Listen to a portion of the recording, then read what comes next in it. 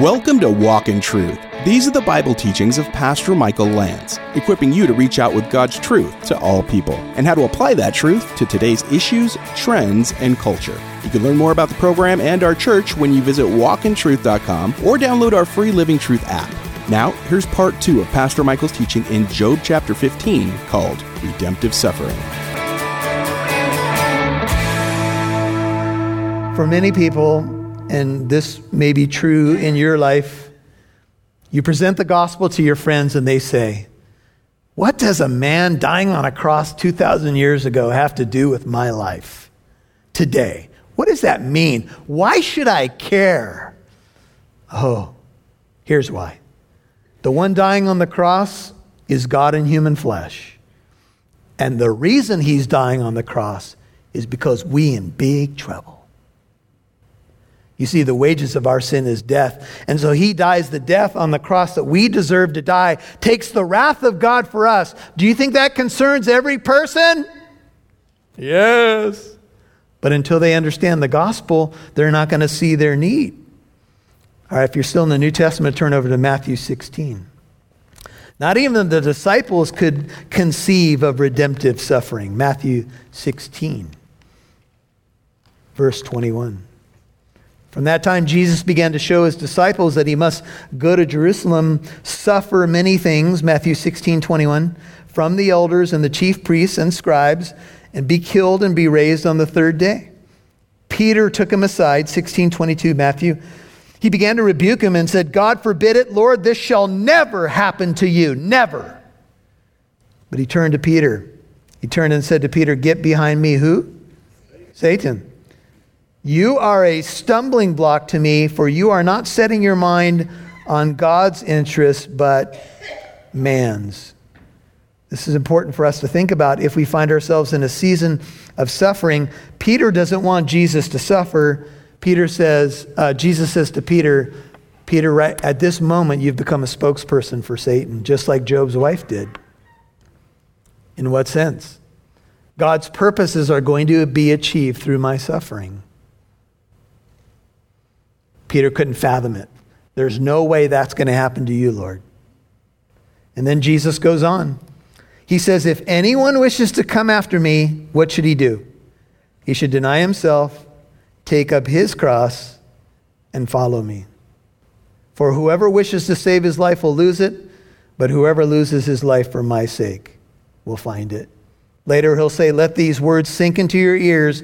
The Son of Man is going to be delivered into the hands of men."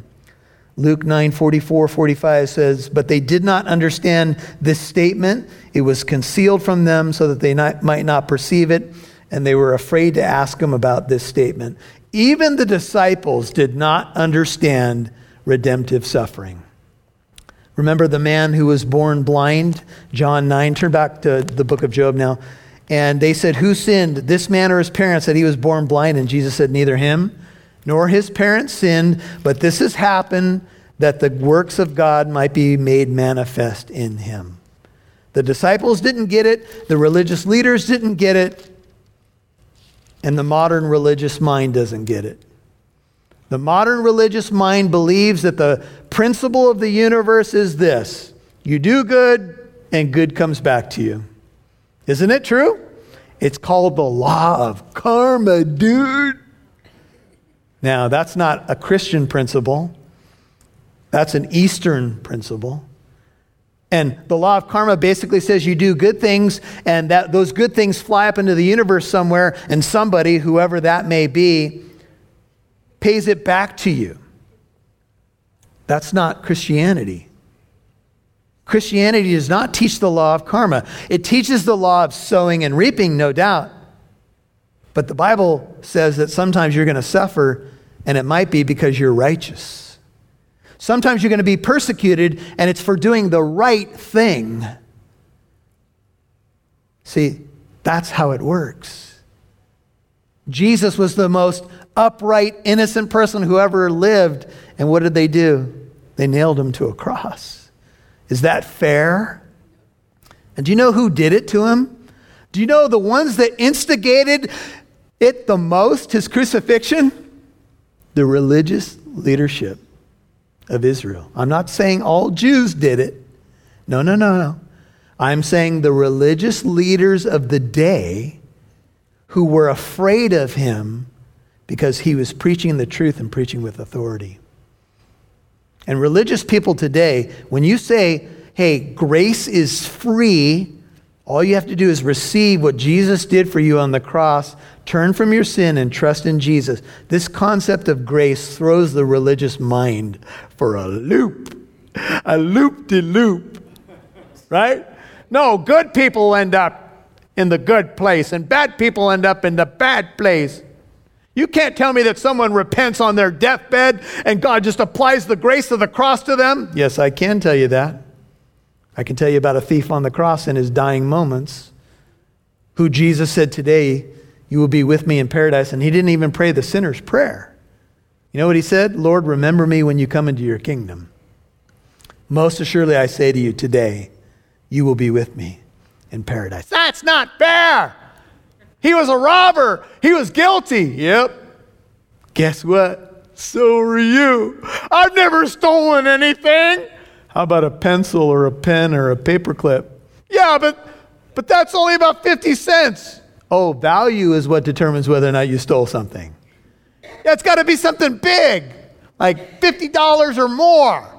Or it's a white steal. So like a white lie. What is that exactly? What does that mean? That's called justification 101. Well, she asked me how I looked in the dress or how she looked in the dress. What was I to say? I don't know. Get creative. I remember years ago we were using volunteers in the church office, and they were well-meaning volunteers from the church, and I would hear them answer the phone this many years ago. Nobody in this room. And I'd hear them answer the phone, and I would say to them, hey, I'm going to be studying for the Bible study tonight, so I'm not taking phone calls unless it's an emergency. And I heard them answer the phone, give the church name. Oh, no, Pastor Michael's not here right now. And they were lying to the people calling the church office because I had told them I was unavailable. So I had to walk out graciously to our volunteer secretary and say, here's what you can do. When they call, just say, I'm unavailable. You don't have to lie to them. Oh, he's not here. He went to get another burrito. No, but he got 3 of them already today. Oh my goodness. I've done all that as introduction. Verse 1, Job 15. Then Eliphaz the Temanite responded. We met Eliphaz in chapters 4 and 5. He seems to be the oldest. He is the first to speak in all 3 cycles of speeches. He's from Teman. He's called the Temanite, an area known for wisdom. You can go back and listen to those messages in chapters 4 and 5 if you want to know. Now, he certainly has some good things to say when he first speaks to Job. And in fact, we would say he's very gracious with Job in his opening speech in chapters 4 and 5. But as this chapter unfolds, he's losing patience with Job, like all the other so-called comforters. He's tired of hearing Job become asking questions of God, claiming that he's still innocent, not perfectly innocent, but that he's been blameless before God. And he's calling upon Job to repent. But as I've mentioned before, Job doesn't need to repent. He's been honoring God, and he's not going to make something up to satisfy his friends. See, anybody who comes to you and tells you that suffering is always the result of sin is a liar. Now, they may not know they're lying. They may have been taught that in their circle, but it is a flat-out lie. Please hear me. All suffering is not the result of sin. Some suffering is the result of sin, but not all of it. And these religious men who have traveled for miles to come and share their wisdom and comfort with Job just cannot fathom that Job might be telling the truth. That something on a deeper level is going on. And so he becomes more hostile with Job like the others. And he says, should a wise man, 15:2 of Job, answer with windy knowledge and fill himself, ESV, fill his belly with the east wind? Should he argue with useless talk or with words which are not profitable? See, first Eliphaz questions Job's wisdom. If you're a wise man, you wouldn't be talking this way as Job's been talking. In fact, it would appear that you filled your belly with a whole lot of east wind. I will not get descriptive here. But here the idea is of a sirocco. It's a hot wind in the desert that produces no rain. It does nothing but cause dryness, parchness, and sometimes misery. Should he argue with useless talk, verse 3, or with words which are not profitable? What is Eliphaz saying to Job? You're a windbag. You're full of a lot of hot air. You are not wise, and I cannot categorize you as wise. He's becoming impatient with what he perceives as Job's windy knowledge coming out of his life for. Indeed, you do away with reverence. Let me pause here for a second. Have you ever had a conversation with someone and they are pontificating about concepts and you start to get the idea that they have absolutely no idea what they're talking about? And you're like, where did you get this? And they said, well, I had one of those fortune cookies. I pulled it out, just to see. You ever do that? Just to see. You'll hear more from Pastor Michael in a moment. Producer Rob Newton here, and on behalf of Pastor Michael and the Walk in Truth team, thank you so much to our financial and prayer partners. Whether you have given a one-time donation or you have become a monthly partner, you have contributed to our mission to reach out with God's truth to all people, and helping listeners like you apply that truth to today's issues, trends, and culture. You've heard that before, right? Well, we mean it. Thanks to our financial partners, we have added 3 new radio stations this year. Our prayer is to bless our new listeners the way we have hopefully been a blessing to you. If you're a longtime listener, would you please consider becoming a $5 a month partner?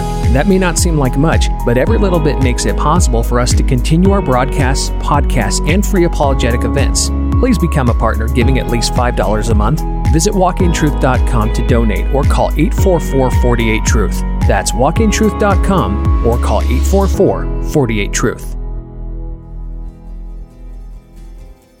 We'd love to see who's listening, so please connect with us on Facebook, Twitter, or Instagram. Just do a search for Walk in Truth Show. Now, back to Pastor Michael Lantz right here on Walk in Truth.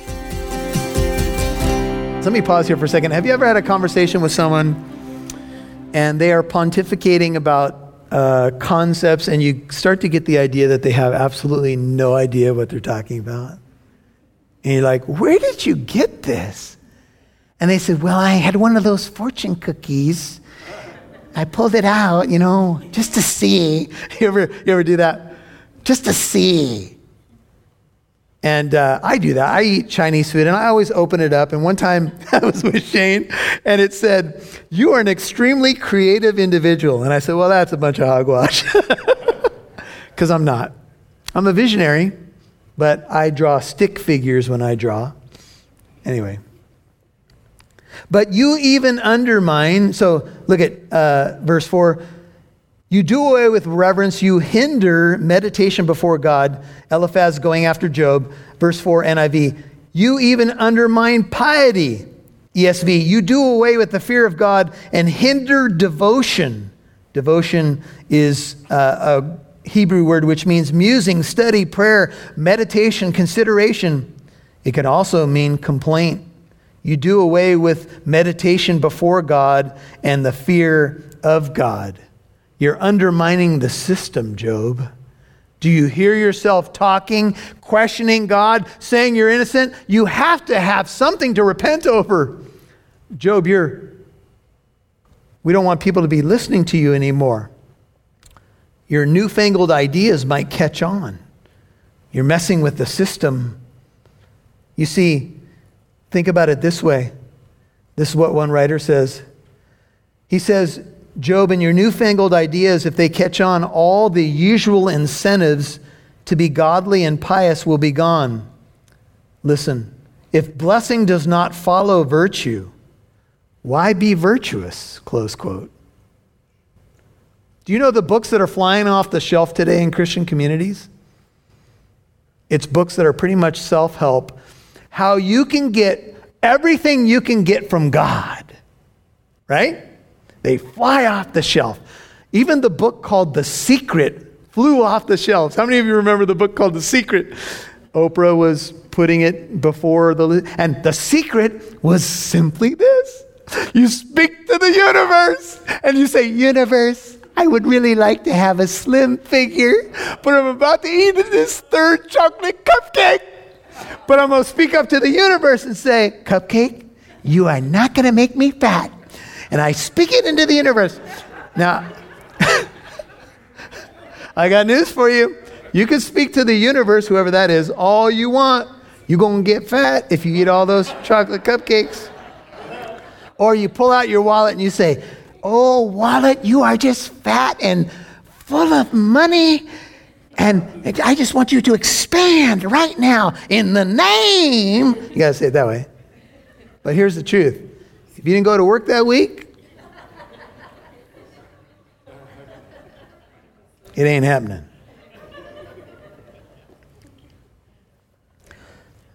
Think with me. If your motivation to be godly is only for blessings, it's not for the master's honor, but what you can get that's on his table. Oh, this is the way it works. You live a godly, pious life so you can pull the handle and get the candy bar when you want it. Let me ask you, is your motivation the honor of the master or what you can get from him? You see, that is selling big in Christian circles. What you can get from the master's table. The moment the master pulls the blessings off the table, will you still be virtuous and godly?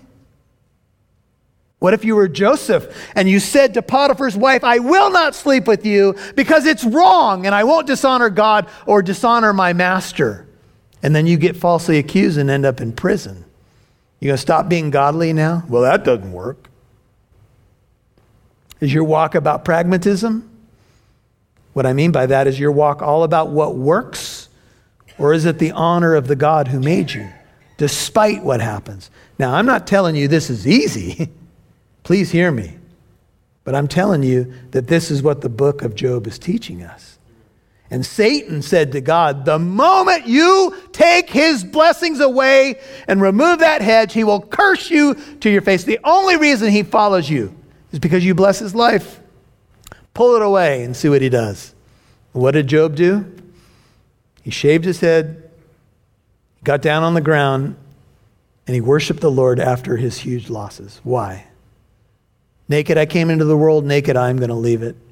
Blessed be the name of the Lord. How does somebody do that? They do that because they were not serving God in the first place for what they could get out of him. This is what the book of Job is saying. In Romans 8, 17 and 18, it says, if we are children, we are heirs, heirs of God, fellow heirs with Christ, if indeed we suffer with him in order that we may also be glorified with him. For I consider that the sufferings of this present time are not worthy to be compared with the glory that is to be revealed in us or to us. Romans 8, 17 and 18. Paul writes to Timothy and says, suffer hardship, 2 Timothy 2:3, as a good soldier of Christ Jesus, suffer hardship with me, suffer hardship with me as a good soldier of Christ Jesus. Imagine if you followed the Apostle Paul around the Roman world. From shipwreck to imprisonment to whippings, to being beat within an inch of his life, to being left for dead in Lystra. Let's say that you were a reporter that traveled around the world and you were doing a story on the Apostle Paul. And someone asked you, hey, by the way, part of your report should be this. Do you think the Lord's blessing Paul? Can you imagine? You go up with your microphone, he's in prison. Everybody's bailed on him except Luke. Hey, Paul, are you blessed? You blessed? Well, hold on, let me show you the scars I got in this city and the scars I got in that city and how people fasted until I was dead. And do you understand what I'm saying? But Paul was the most blessed man who probably walked the face of the earth. Why? How many people did the guy bring to Christ? Untold numbers. We're still reading his letters today, inspired by God. Was his life easy? No. Do you think people looked at Paul and said, gee, I really want to be like the Apostle Paul. Preach like him. Be like him. Do you know the description of the Apostle Paul when he would come into town? He wasn't coming in designer suits. And he wasn't winning popularity contests in most of the cities that he preached in. But did he accomplish God's will? Oh, yeah. You see, I know this doesn't sell. I understand that. But here's what the Bible is saying. And Eliphaz says, your guilt teaches your mouth, verse 5, and you choose the language of the crafty. You're being crafty. You're guilty. Your own mouth condemns you, and not I. Your own lips testify against you. New Living Translation says, your sins are telling your mouth what to say. Your words are based on clever deception. You're cunning and crafty. Do you know the word for crafty there is the same word used of the serpent in Genesis 3:1, that he was more crafty than all the beasts that the Lord God had made? How could Eliphaz say that to Job? I thought he was supposed to come and comfort the guy. Have you ever noticed people who are supposed to be your comforters can quickly become your critics? You've been listening to Redemptive Suffering Part 2 on Walk in Truth, Pastor Michael's teaching in Job chapter 15. If you missed any part of today's program, you can listen to Walk in Truth on our free Living Truth app or wherever you get your podcasts. Hey, just a reminder that Walk in Truth is a listener-supported ministry. Your donation helps us broadcast on this station and provide the podcast for free. It's also part of how we're able to offer our 633 apologetic events for free. There's a lot behind the scenes to help create this radio and podcast program too.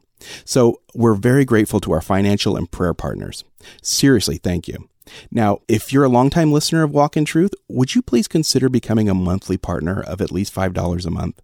Every bit helps, so please pray about it, and then visit walkintruth.com to donate. If you can't give right now, would you please become a prayer partner with us and just keep this ministry in your prayers? But if you can give a donation, please visit walkintruth.com today. Now here's Pastor Michael with a final word before we go. Well, as you listen to the book of Job, you may be thinking to yourself, maybe you're a new Christian and you thought, I thought becoming a Christian would make my life better, easier, but things seem harder. And the reason that you may have thought that is because sometimes when we hear the message of the gospel, let's just face it, sometimes it's not honestly portrayed. I mean, the fullness of being a disciple of Christ. But sometimes in giving the good news, we're so excited about the good news, we don't necessarily fill in every gap. We do have a battle now as a believer with the world, the flesh, and the enemy. And so, you know what? Let's think about it this way. I think if you've been walking this earth for a while, here's what you know. Nothing good in life is easy. I mean, if it were easy, everybody'd be doing it. But if it were easy, it probably wouldn't have a whole lot of value. You see, what is tough and challenging are the things that really matter the most, for the most part, I would say. And so that's Christianity as well. It's so beautiful, so valuable, but it's going to be opposed. It's going to be fought against because of the significance of it and what it means to know Christ and to have life.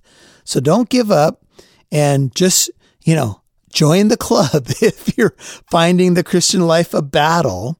But remember, the battle belongs to the Lord. He is so good.